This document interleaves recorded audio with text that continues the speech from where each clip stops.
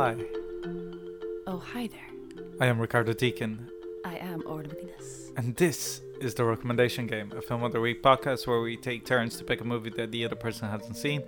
We watch it separately and we meet to discuss it. You're listening to Dublin Digital Radio. Happy Monday. Happy Monday. This week's movie was chosen by Orla. Yes. It is a movie A movie. called Asphalt Jungle It's from a 1950. A picture. It's The a motion 1p picture. Yeah, from MGM Studios. Oh, yes. Brought to you by the Criterion Collection. It is from 1950. The synopsis is: recently released from prison, Dix Handley concords a plan to see. Wait, this is so wrong.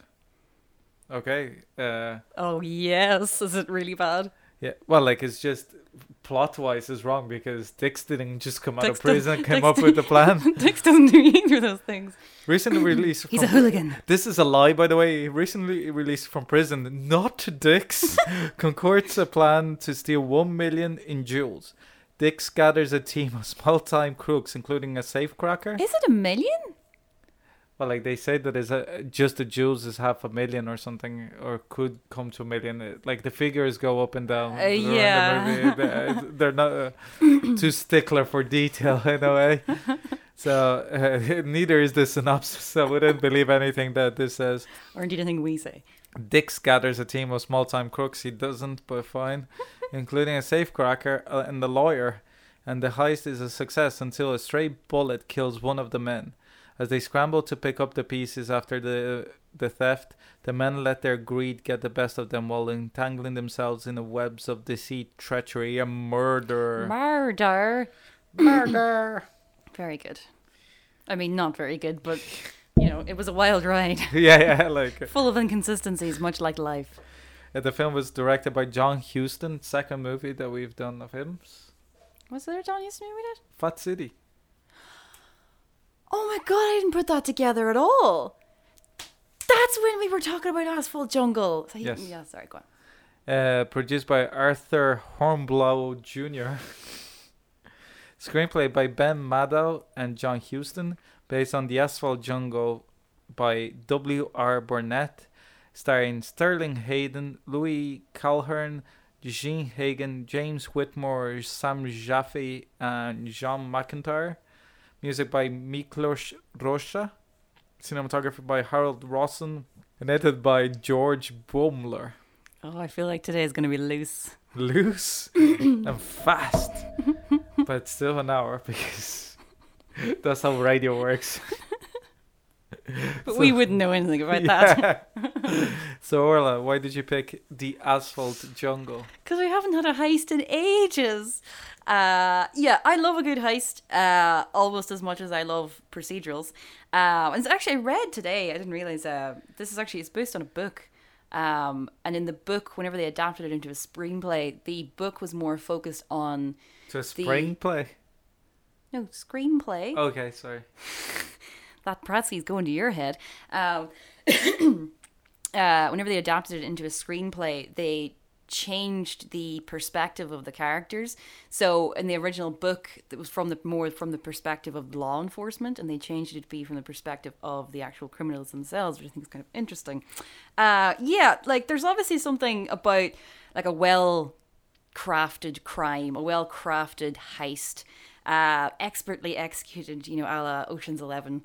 Obviously fantastic to watch, tension, like the plan unfolding. And we've done a number of these movies, like, you know, Le Cercle Rouge, Rififi, Le Trou. Le Trou to a certain extent, but it being obviously like, you know, a breakout rather than an actual heist, let's say. But similar themes. And the kind of...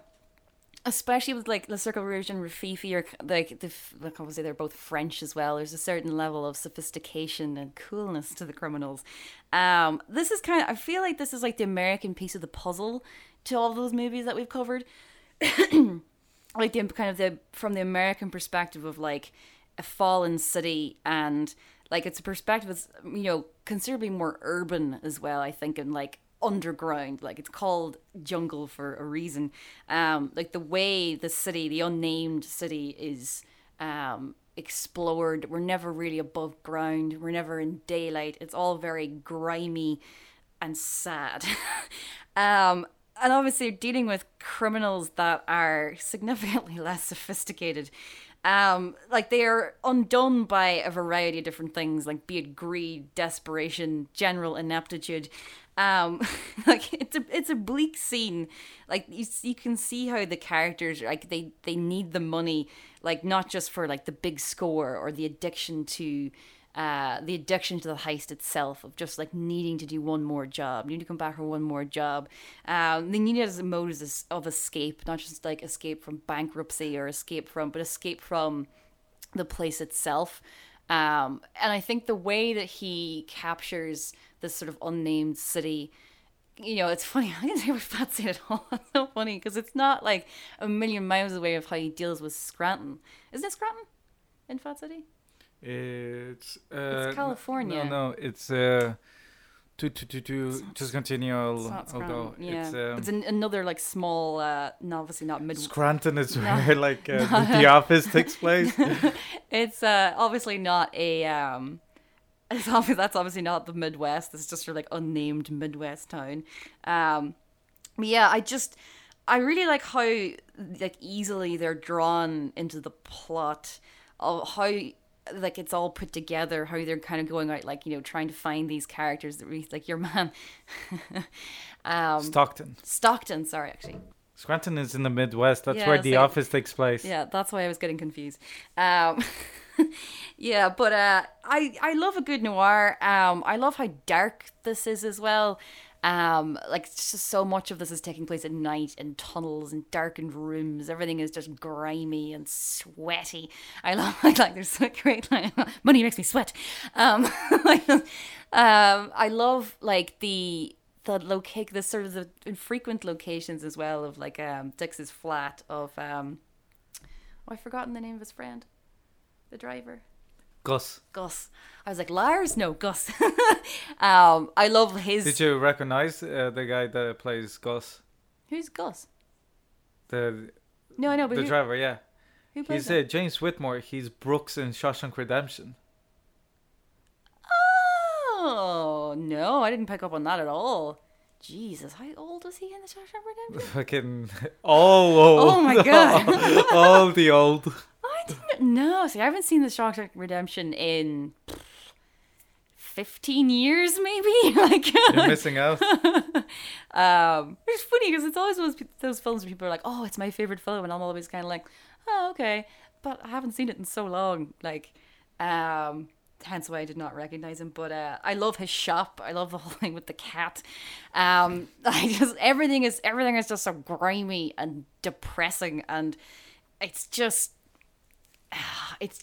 like, I'm gonna say enjoyable because obviously it's quite dark and bleak, but there's something incredibly like everything is like the characters are all very tinged with a certain level of like desperation and sadness, and there's something very fatalistic about it. Like I think so. Like I really like the script. The reason why I love noir is like the language of it. Like it's all hooligans and rumbles, and you know, and I could listen to that all day. I just like I love it. You gotta play the horses smart. Like there's something as well where he says something about left-handed pitchers that I can't remember. It's just there's always a screw loose and left something wrong in their heads, like the same as. Yeah, I think Dix is kind of the most interesting thing about the film. Him in a way he's kind of the most tragic character, and I love his relationship with Gus and the kind of like odd sort of like bromance that they have, and like the trust that he has, and how like the whole thing about owing money and then being like, oh no, I don't want to owe money to him. Oh, it's okay for you to owe money to me. Yeah.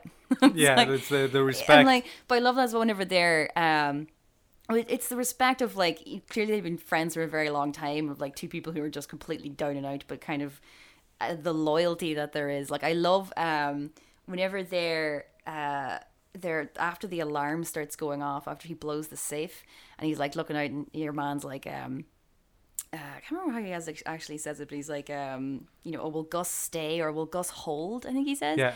And he's like, yeah, of course you can trust Gus. It's like he knows that Gus is still there. And then whenever they come out, there he is. It's like it's not even done through that many scenes. It's like just the way they interact with each other and everything. Like I just like Dix is fantastic. I think the performance is really good. Like his face, like there's that one particular monologue that he gives to Doll whenever he's talking about like the horses and going back. And, the cult. Yeah, yeah.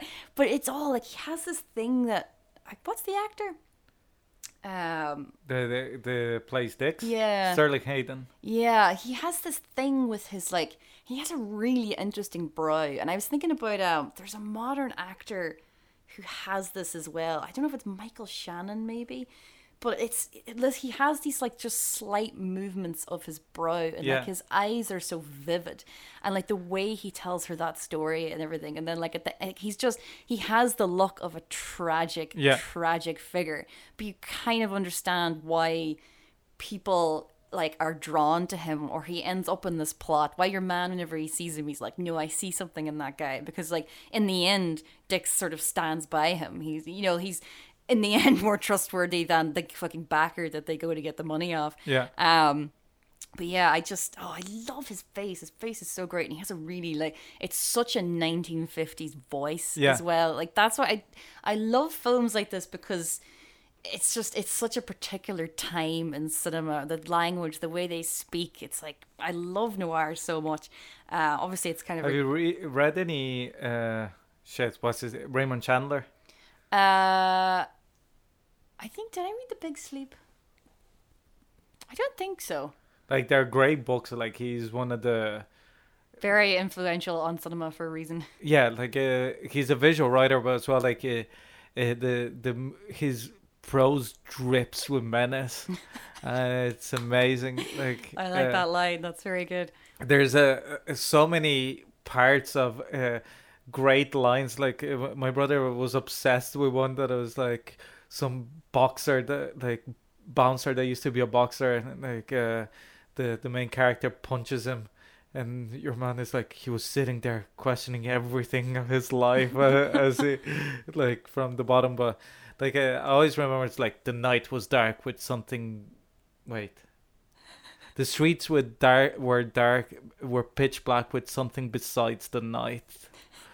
Something like that. Like it's like he's just you just go and you can taste the influence in as well. Like like all these writers as well would be doing like the Chandler thing, like there's a reason that even like Kiss Kiss Bang Bang is like hugely well, that's the thing, like the legacy of this film as well, even on Melville as well.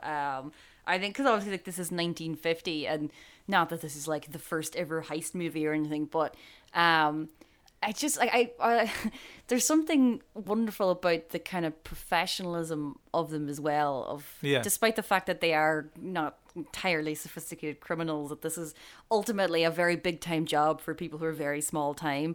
I just love watching that guy cracking that safe. Yeah, it's the same thing of like in the True, whatever they're going through. It's always going to be enjoyable to watch something like that. But I love what's his name? The professor? Yeah. Professor. What was I going to call him there? The German. I'm so tired. The professor's like watching him as well, and you can see, and as he's just going in, he kind of slowly starts to walk towards him just to like observe what he's doing, because it's like the professionalism of this guy who's just like lives in this like tenement with just his wife and his child, and how easily this guy is drawn back into this, but the skill that he has. But even that you think of like, Dix, he's just a hooligan, but there's like a certain purpose that why Dix is there, the purpose that he serves. And like I just the scene whenever your man gets shot as well, obviously very sad, because all you're thinking is that the man is his wife at home with his baby and everything, but it's just the like lack of control of the situation, of just like the gun going off and everything, and it's just like, oh no. And even though like something's going to go wrong, because this whole thing is tinged with like tragedy and failure from the get-go, like everyone is trying to like front something of like Dix being the hooligan, him being like I don't care about anything, like of the professor being like, I'm coming back for this job. I am so expert at everything. Like, I know like exactly how to execute this. I've been planning this for years, but behind it all, he trusts completely the wrong person. And then obviously the lawyer who's I love that his business associate guy as well is fucking great. It's just the way he's kind of sitting there kind of watching him and he's just looking at it, and you're just looking at it, you're never getting away with a double cross. You're never getting away with it. Like, it's ridiculous. Your man's just sitting there and you can see the dollar bills in his eyes, and it's just this like palpable desperation of everyone. And like it's just something really oddly like enjoyable about like how grimy this film is, because none of them are really particularly bad people or bad characters, but at the same time there's nothing glamorous about anything that they're doing. And there's something like, if you find a way into the characters, I think, through that, because, it's not as much as I fucking love Ocean's 11. And I really, really do. It is like the influence of all the things that you see in that movie, not just the like sheer Soderberghiness of that film. But obviously... But Ocean's 11 is more inspired by Seven Samurai than any other heist movie. Yeah, well, it's like as much about putting together the team as anything else. But it's the smoothness of those characters and the feeling of that. Obviously, they're going to win. Obviously, they're going to get away. And then that was all tainted by making like 2 more movies. But we don't talk about that. Well, the second one is good, quite fun. The third one is just too close to the first one. But they have the whole weird thing of like, you shook Sinatra's hand, which is so weird. The whole thing of like Julia Roberts playing herself almost, but like it's very odd. But at the same time, like, I do think the ending of the first Ocean's 11 is one of the most perfect things ever, whenever they just drive off and the 2 guys just follow them. It's so good. I'm not sure these belong to me. I have to flag one particular thing, which is funny after having done last week and we had such great female characters. And it's funny how this was, I think, Marilyn Monroe's first speaking role, I think. And it's funny to watch someone in such like the very infancy of their career and you see what, like it's kind of beautiful in a way, because you see immediately what she had. It's like she's so young there as well, and it's kind of perfect. But at the same time, the female characters are not fantastic. To, put it relatively mildly. Doll being an improvement on Marilyn Monroe's per character, but it's and just the wife also. Yeah, the poor suffering wife. Yeah, and it's just kind of depressing. At the same time, a film very much of its era, also very much of its genre in a certain way. But yeah, I find this film really kind of. This is not like it's long enough. It's not. It's about 2 hours, I think, isn't it? Yeah, but I find it oddly like enjoyable for something that ends in such a like, although not predictable, but although like it ends exactly how you imagine it does. Like the end of the Circle Rouge, whenever you know they're gonna die. But doesn't at the same time, like when you get to the end, you're not kind of like disappointed by that, because you're like, yes, it all came full circle in the jungle that they can only escape in death. So without further ado, Cardo. Right. Few side notes, but I think interesting side notes. Okay. All right, go on. One, I have to say that it's not only the role, but I'll get to it. But I think that I love Marilyn Monroe. Yeah. But she's terrible at this movie. Yeah. I don't think that not a whole lot of her it's just to do, really. The look. Yeah. And there's a review, contemporaneous review from that where? it ends with from Photoplay. It was called the magazine, and quite a rave review of Asphalt Jungle. But it ends with, and there's a beautiful blonde too, name of Marilyn Monroe, who plays Calhoun's girlfriend and makes the most of her footage. That's a nice way to put it. Yeah, like she's basically there to be just candy. It's very uncomfortable, but also like her performance is terrible. Like it's all bad. It's all everything bad. that like it's almost like a caricature of what she does later on in her career. Yeah, it's everything that is like something on the she surface. Also caricatured in like Some Like It Hot and stuff. Yeah, but but even before having the know-how kind of thing, it's kind of like. a caricature, but without like self-awareness that it's a caricature, and it makes it terrible. The other thing that is like interesting, I did mention documentary last week about that Spielberg did, like executive produced, called Five Came Back, that was about the Hollywood directors that went to the war. Yeah. And John Huston was one of those directors. Yeah. Like he we talked about this, I think, when we were doing Fat City, I'm pretty sure. yeah, and Of, like veterans and that's the thing, is that like I had forgot to mention, but also since we were talking about PTSD and stuff like that last week, a film that he did in 1946 called Let the Light In, that it was about PTSD in veterans. It was actually censored by the army for 30 years, and what? like he actually recorded and documented all the like psychological ward. Maybe he was also psychic. We don't know. But like he also did other documentaries, much like William Wyler, about fighting soldiers. Like he did a very good documentary about the Andalusian campaign, and one about the Italian campaign as well. Which ironically he that's why they started hiring him more for action pictures afterwards. Yeah. Because he faked the footage and people didn't notice. And then they came out afterwards. But like that's one. The other one is Sterling Hayden, who I've loved since I was about yay high, because like he's fucking General Jack D. Ripper and Doctor Strangelove. Yeah. You know Doctor Strangelove. Yeah, but like not well enough to recognize him in that. Okay, he's the general that goes crazy and sends all the bombers over. He's like, they're trying to take our bodily fluids, our precious bodily fluids. You tensed up as you did that there. Knees together. But he also plays the police chief in The Godfather. Like he's really old. He's the one that got shot in the face by Al Pacino in the restaurant. I've seen this guy and so.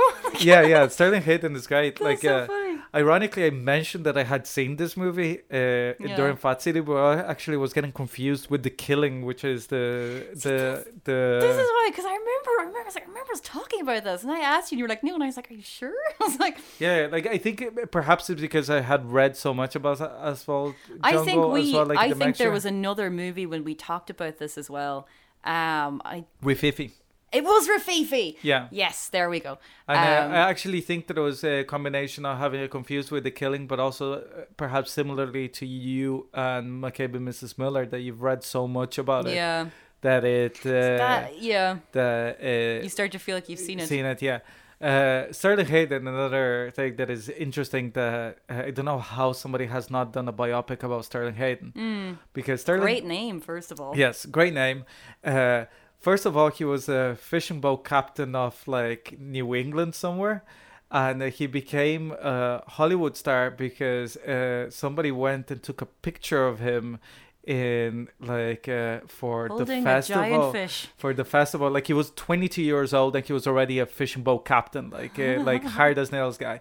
And they offered him, like, they took a picture of him, and then somebody in Paramount saw the picture and went, he's the most handsome man we've ever seen. He's very handsome. So they took him for a screen test, and they put him on a contract for $250 a week. So he just drove his mom and himself to LA. And he's like, I didn't even know. I was just trying to get $5,000 so I could buy a schooner, which is very similar to the plot of this movie.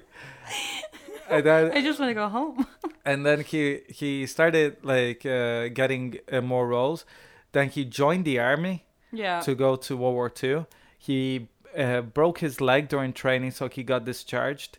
He tried to do like other stuff during the war. He didn't want to act during the war.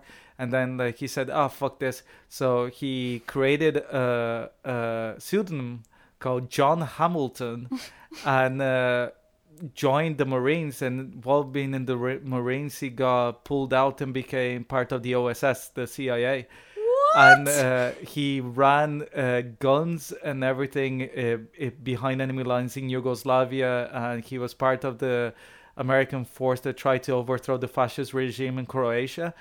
And after that, he created by himself a network to try to rescue down pilots behind enemy lines. He also destroyed a few bridges in Italy behind enemy lines before the Americans came over, kind of thing. And then he went back to the United States and Made this movie. not only that, is that he became because he met a lot of communist partisans in Yugoslavia. He became a member of the Communist Party in America, and he got involved in the whole. blacklisted. He didn't get blacklisted because he told names, but because he was a spy, he said that he told names of people that he already knew they had. So he got away with it, but like at the same time, Didn't throw anybody under the bus. his autobiography, he says that he never forgave himself for doing it, even though because it gave the idea that it was okay to do it, even though like he didn't name anything that wouldn't happen. Other people didn't know that. Yeah. And also like saying that it was like misinformed idea, like he sided with the committee kind of thing. So it's and it's interesting because John Huston gave him this movie, and John Huston famously was part of the First Amendment coalition of filmmakers that were not communists, but they were completely against the McCarthy trials and stuff. So like there's no conflict there. So I thought that would be like an interesting side note kind of thing. Seriously though, how like you could make a mini series of that guy's life? Yeah, there was a guy that was like a friend of his who's a soldier, so that was meant to write a book about his life, but the book never got made or written or whatever. But like I think that it's like for a Hollywood film, like how. Wow. And then it's like when his career starts, like this movie is his first major role. Yeah. Like he had like side roles kind of playing the brothers or whatever, like a few westerns and whatnot, because Sterling Hayden was made to be in westerns. Yes. It's the face and the voice. But coming back to the movie itself, and like I think that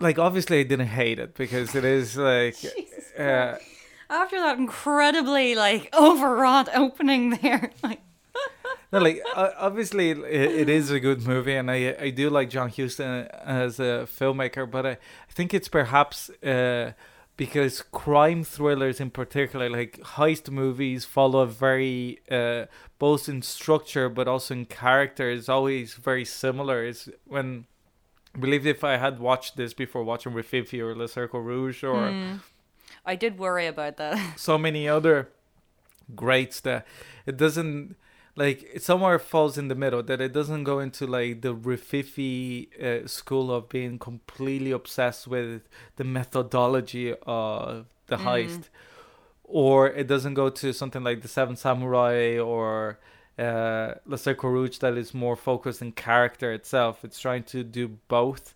And somehow, like with a movie that is about 2 hours long, I didn't feel that it did either, really, like as well as it could have. I don't know where it perhaps is that it chooses to focus on too many characters, or so, because there's a lot of character development, quote unquote, but they like with the exception of Sterling Hayden, everybody else feels like an archetype, which it helps like even in when movies of big casts are there, because it does a lot of the heavy lifting for you. The cast is not that big though. Yeah, but it's not as big, but it tries to like there for one. There's too much time with Emmerich. Like I think I think I would rather I'd take more Gus and Dick's time over that. Or like even the planning for the crime, or like even the part, for example, the compared to Rififi, when the professor goes so much for chance or whatever, but you never know the exact plans or how long the plan was taken, or the plan is slightly too simple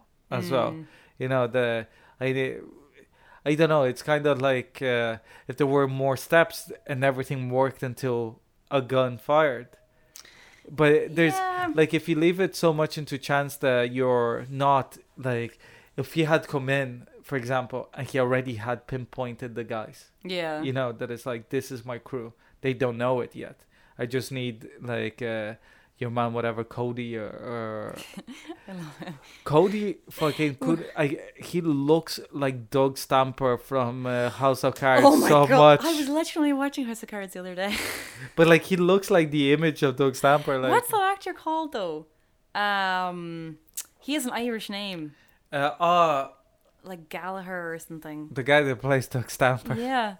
But no, That's his name. He's in loads of things though. He's really good. Yeah, like he's great. Like he's by far the best thing in House of Cards after a while. Like because Robin Wright was the best thing for the first 2 seasons, but then it's like everything, like the wheels came off very fast. And like once it's like, oh no, the journalists will never unravel the crime. I was like, well, I don't care then.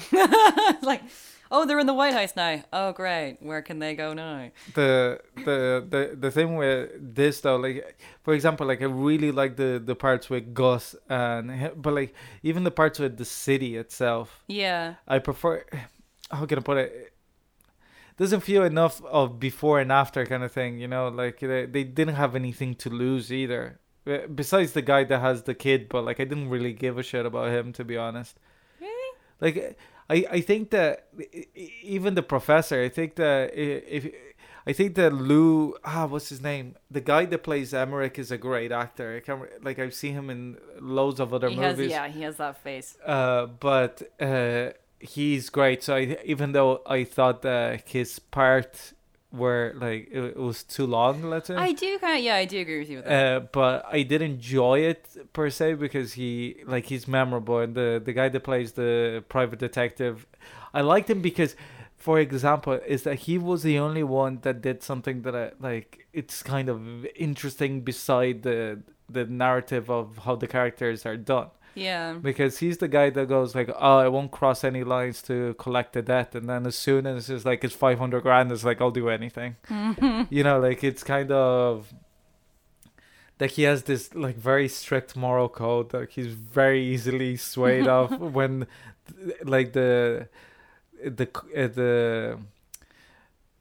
the risk and reward ratio is high enough, he'll do whatever. But until that point, he didn't need to do the risk and reward. I think part of it as well is the realization that Emmerich is broke. The way he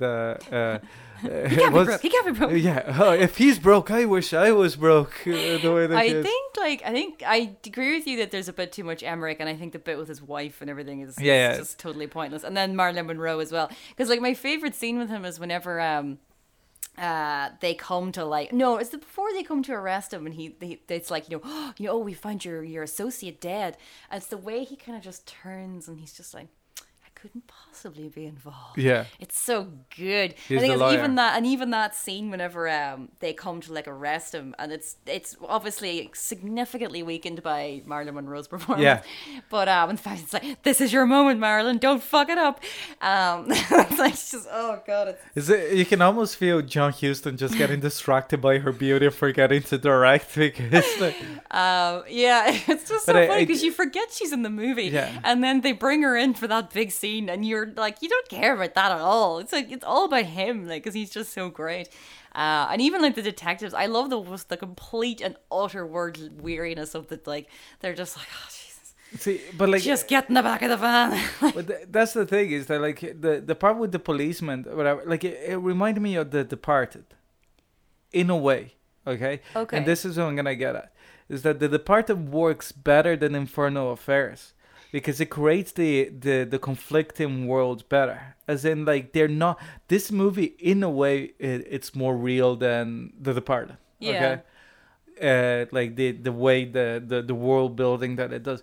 But it is... If you're gonna do a movie... This is the thing.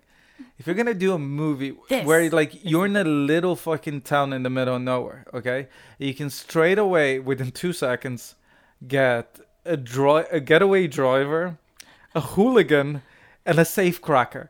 And like, this is something that I love. Criminals. But this is what I love about movies. It's like, how can safecrackers exist? How do you become a safecracker?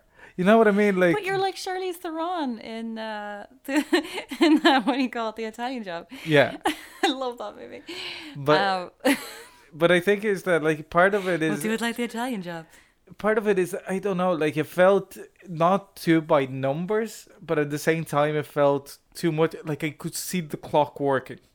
Because you've seen all the clocks that came afterwards. Yeah, and the thing... Yeah, what I was thinking of, I was like, no, it's not French. It's always... but that's the thing, is that at least the French are, like, razzle-dazzling, to distraction. That's what I like about this, because although I love the Circle Rouge so much, it's like what I like about this is that there is no facade. It's like, well, the characters have facade, but it's so easy to see behind it because they are missing that. Yeah, but if you compare this to like another John Huston movie, The Maltese Falcon. Yeah, which I love. Like Maltese Falcon makes an awful less sense than this movie. Like the Maltese Falcon makes absolutely no sense as a movie. I always get the Maltese Falcon and Double Indemnity confused in my head for some reason. Like I was never a big fan of Barbara Stanwyck and her hair. I could never go past her hair. But like Maltese Falcon makes no sense. Is that the one where at the start he's talking to his boss and he's recording the thing for his boss, or is that Double Indemnity? That's Double Indemnity. Okay, I'm confused. Maltese Falcon is with Humphrey Bogart. Okay, that I remember it was a Maltese Falcon, but also like going back to Raymond Chandler, whoever was directing the Big Sleep with Humphrey Bogart. Yeah. Whoever was writing it. Whoever was directing it. Whoever was writing the screenplay, contacted Raymond Chandler, saying, "I'm in an impasse here in the screenplay. Can you like briefly summarize what the Big Sleep is about?" Yeah. And Raymond Chandler goes, "I don't fucking know.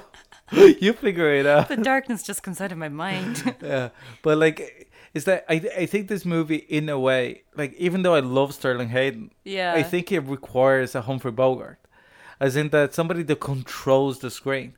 I think that Sterling Hayden is like if the movie was. How can I put it? It's hard. You're looking for star power. Not.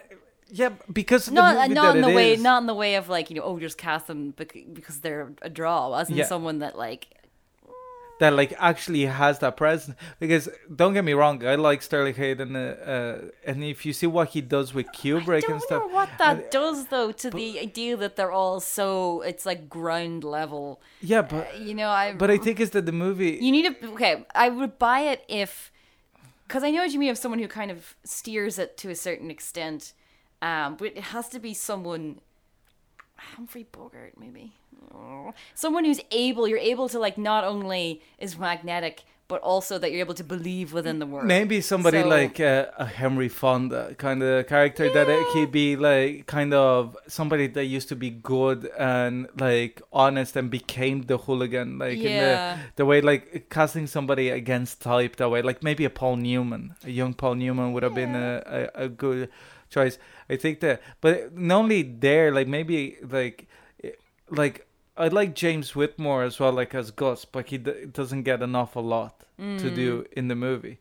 And the guy that I just want more Gus next time. And then the guy that gets killed first, the safecracker, he comes out of central casting as like Italian man number, like Italian American man number 50, like as in that. It's not such a bad thing though. Yeah, it's not such a bad thing. His performance is not particularly bad, but I think that the problem I have with this movie is that even though moment by moment I had no issues with it, it's very hard to describe what it's more that. At no point I was bored, or at no point I was pissed off with the movie, at no point I was disappointed with the movie watching it. But after watching it, there was no moment that I went like, wow.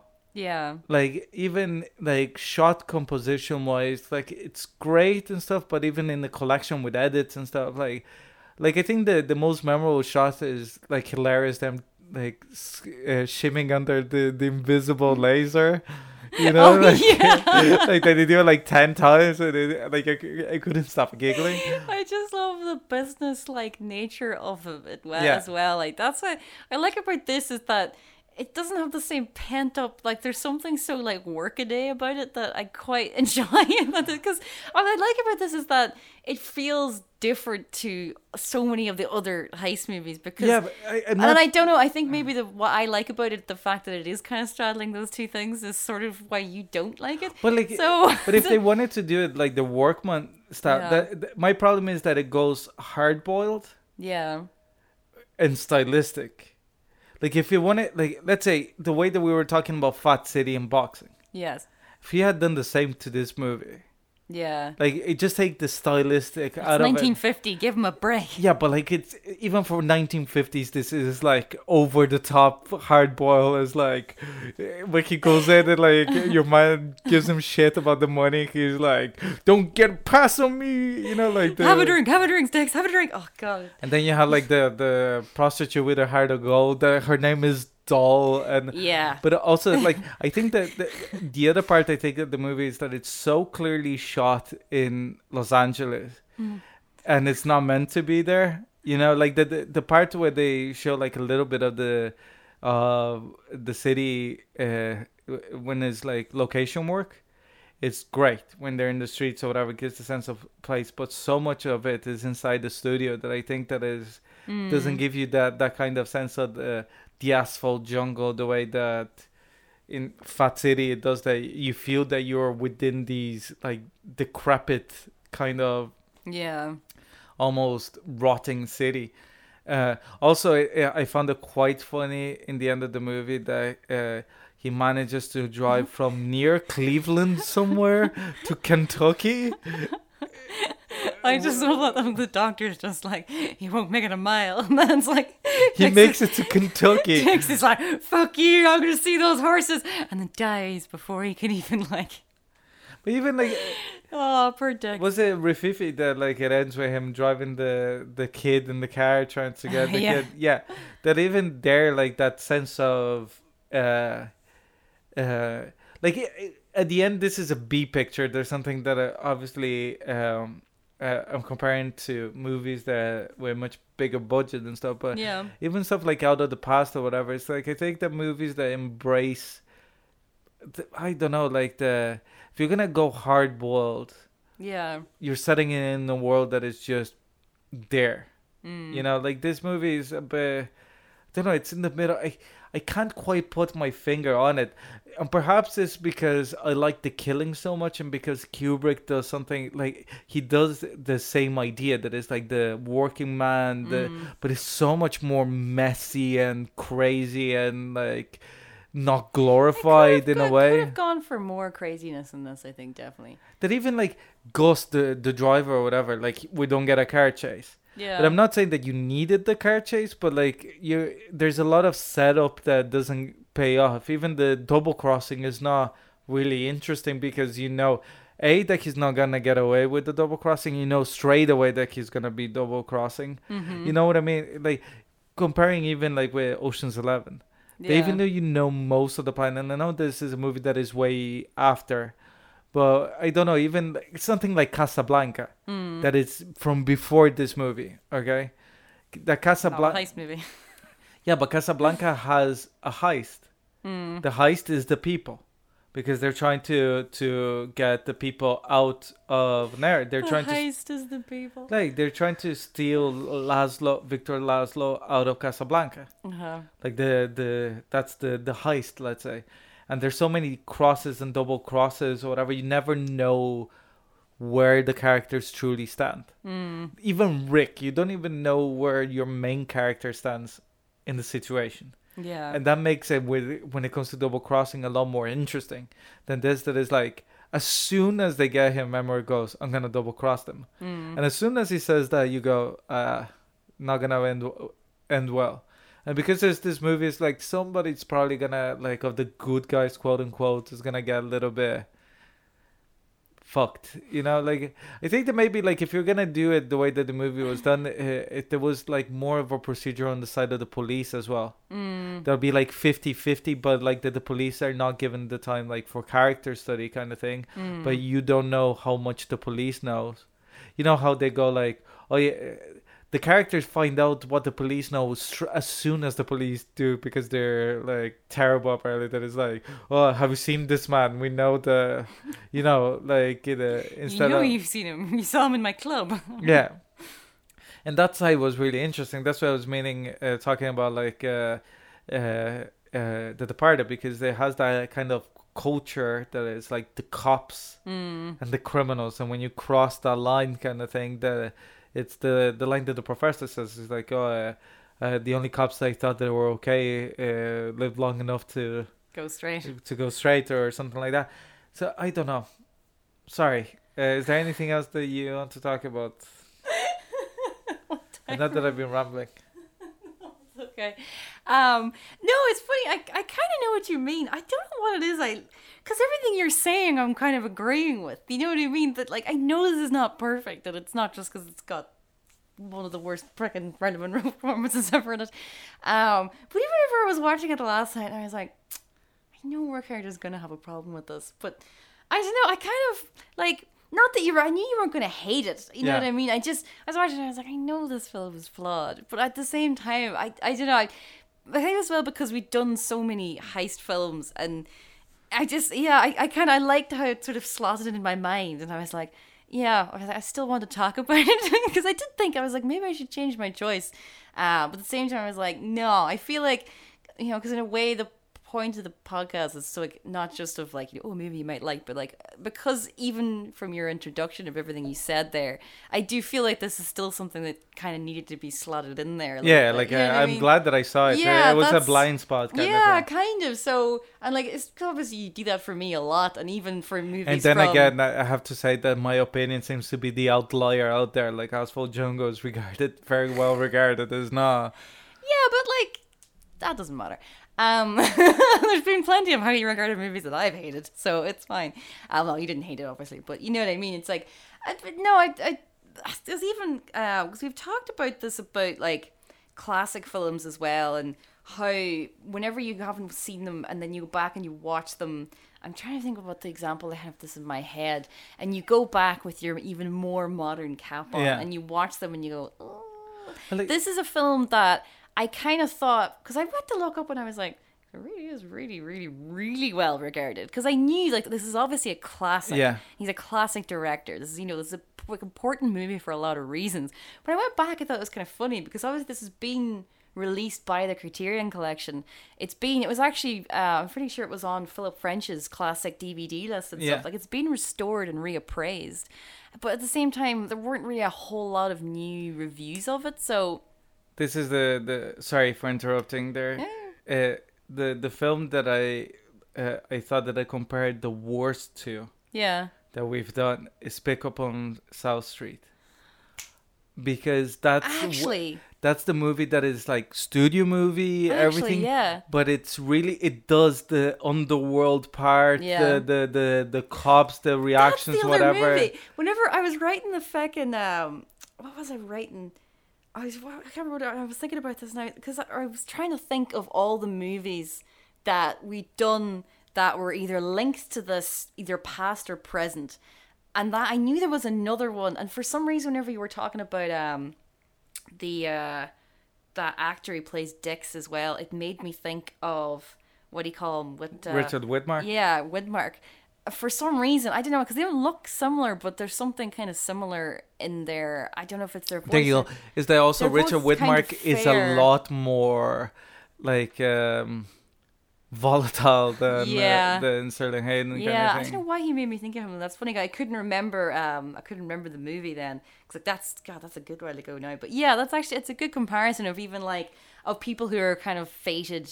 Of the fatalistic nature of them, like never being able to escape, and the kind of circular like notion of poverty and criminality and everything. And I mean, like I'm glad that you still I think it is. I understand what you mean as well about like not being able to pinpoint exactly why it is that you weren't completely won over by something, because I know whenever that happens and you're trying to like, because I think for something like this that is so broad and so connected to so many other things that it's kind of like.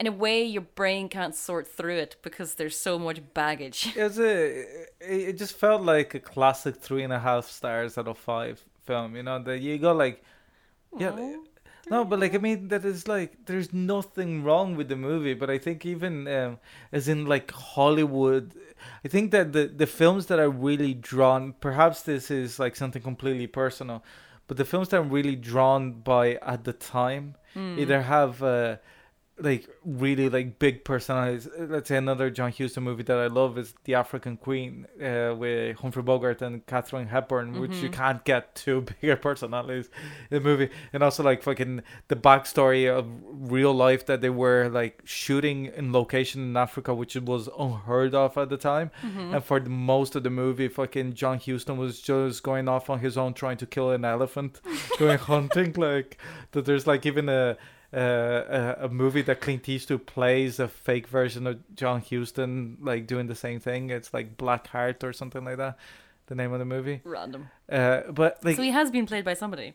yeah, well, like, he's also acted in a couple of movies. He's in The Other Side of the Wind, the Orson Welles movie. But like John Huston's most famous performance is that he's the villain in Chinatown.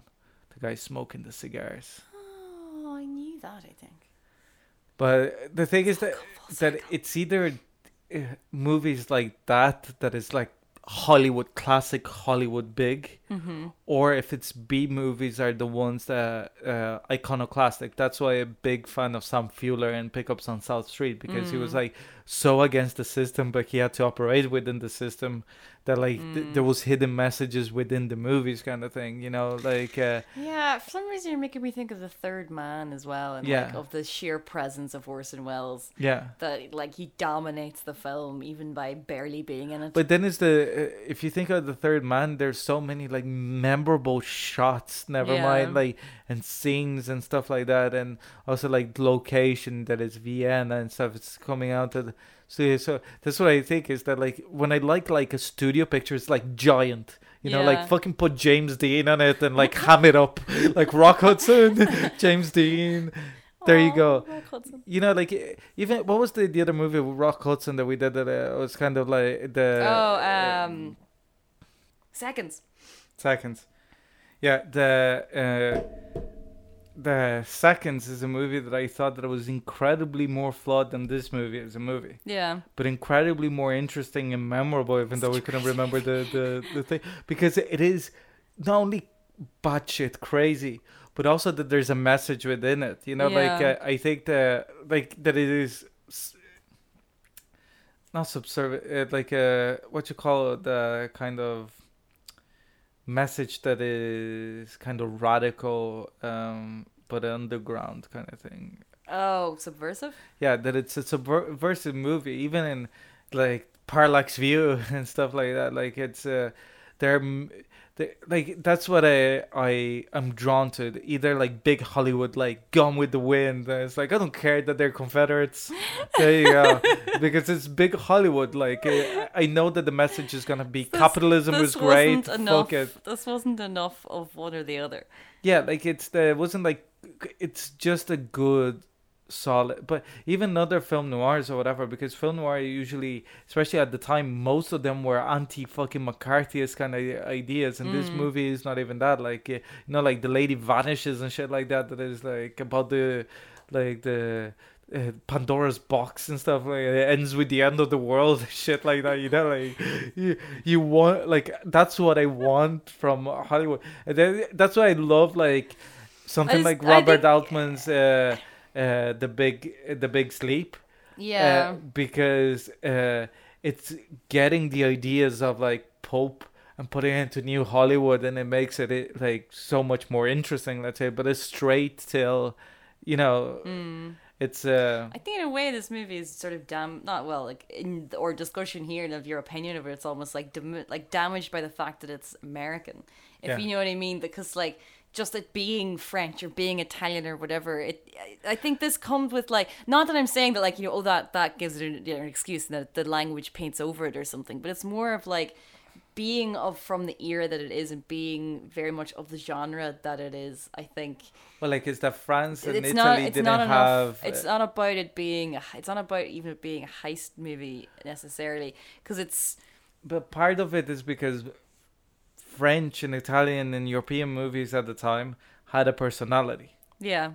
Is that Hollywood pictures in general didn't. They're conveyor belt cinema. It's like there's no way, like even as a great director, somebody like John Ford was whatever can't direct 3 films a year and not make fucking duds. And even they used to go, like these are not like for them or for me kind of thing. Is more, oh, I just had to rush through this one so I can get to the one that I want to do kind of thing. And I'm not saying that Houston is doing that here. Like famously MGM gave him a lot of control in this movie, etc. Yeah, it doesn't feel conveyor belt like we had to say. Doesn't feel conveyor belt, but it doesn't have the quirkiness that like just the fact that like in France and Italy they didn't have enough film stock to shoot to get coverage or whatever, and it just becomes like really weird action scenes, you know, like you can imagine like Sterling Hayden throwing that punch a few times, you know, like in the French version of this movie that like the guy threw one punch badly and it's in the movie, like, you know.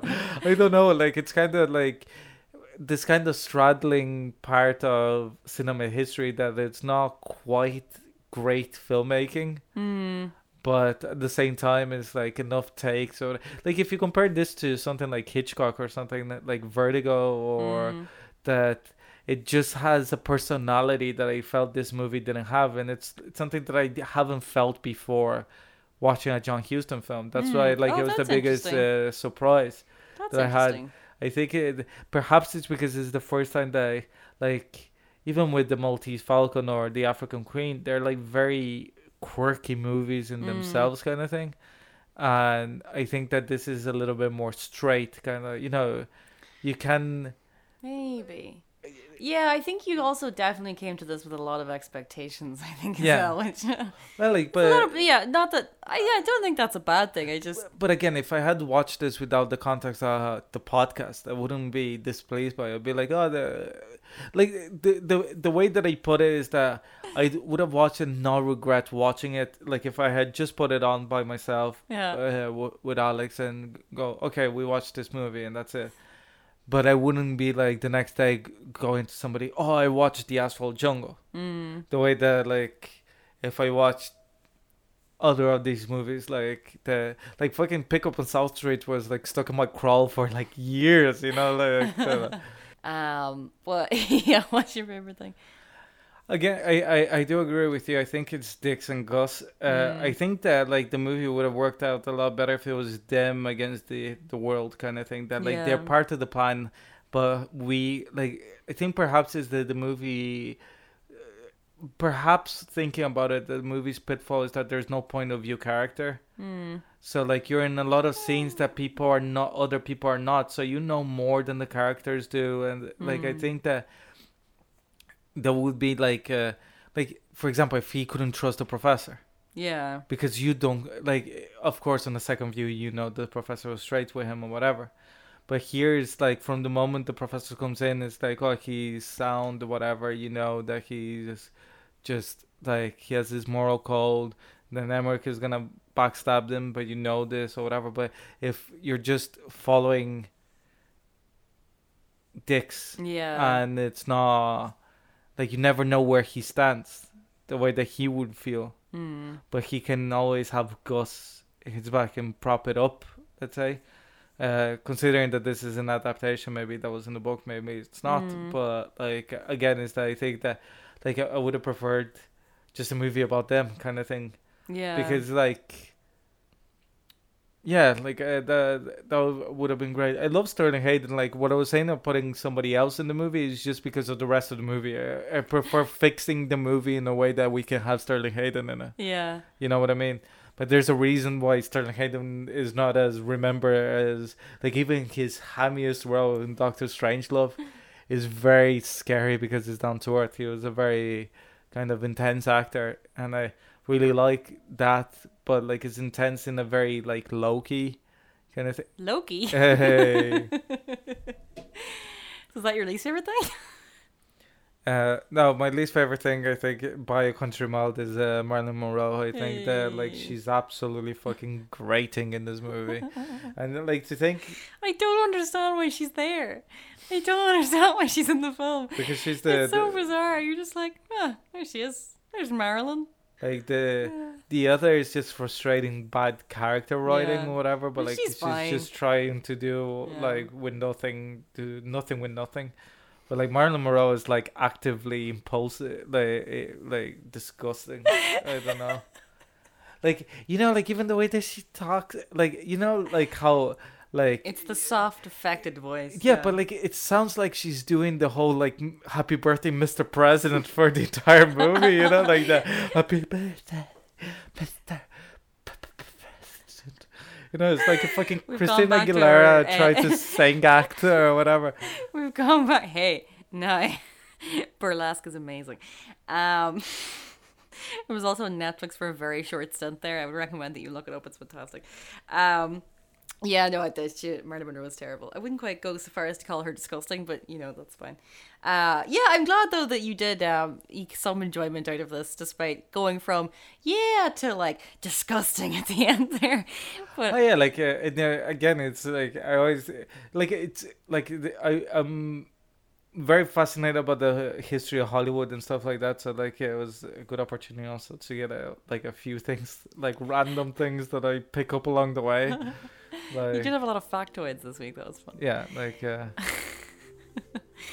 Cool. Well, that was Asphalt Jungle. You should look it up. Don't listen to Ricardo. It's a masterpiece. It's not a masterpiece, but it's great. It's great. Ricardo, where can they find us? they can find us on Facebook, The Recommendation Game, and Twitter at The Rec Game, The Recommendation Game, and the Dublin Digital Radio Mixcloud.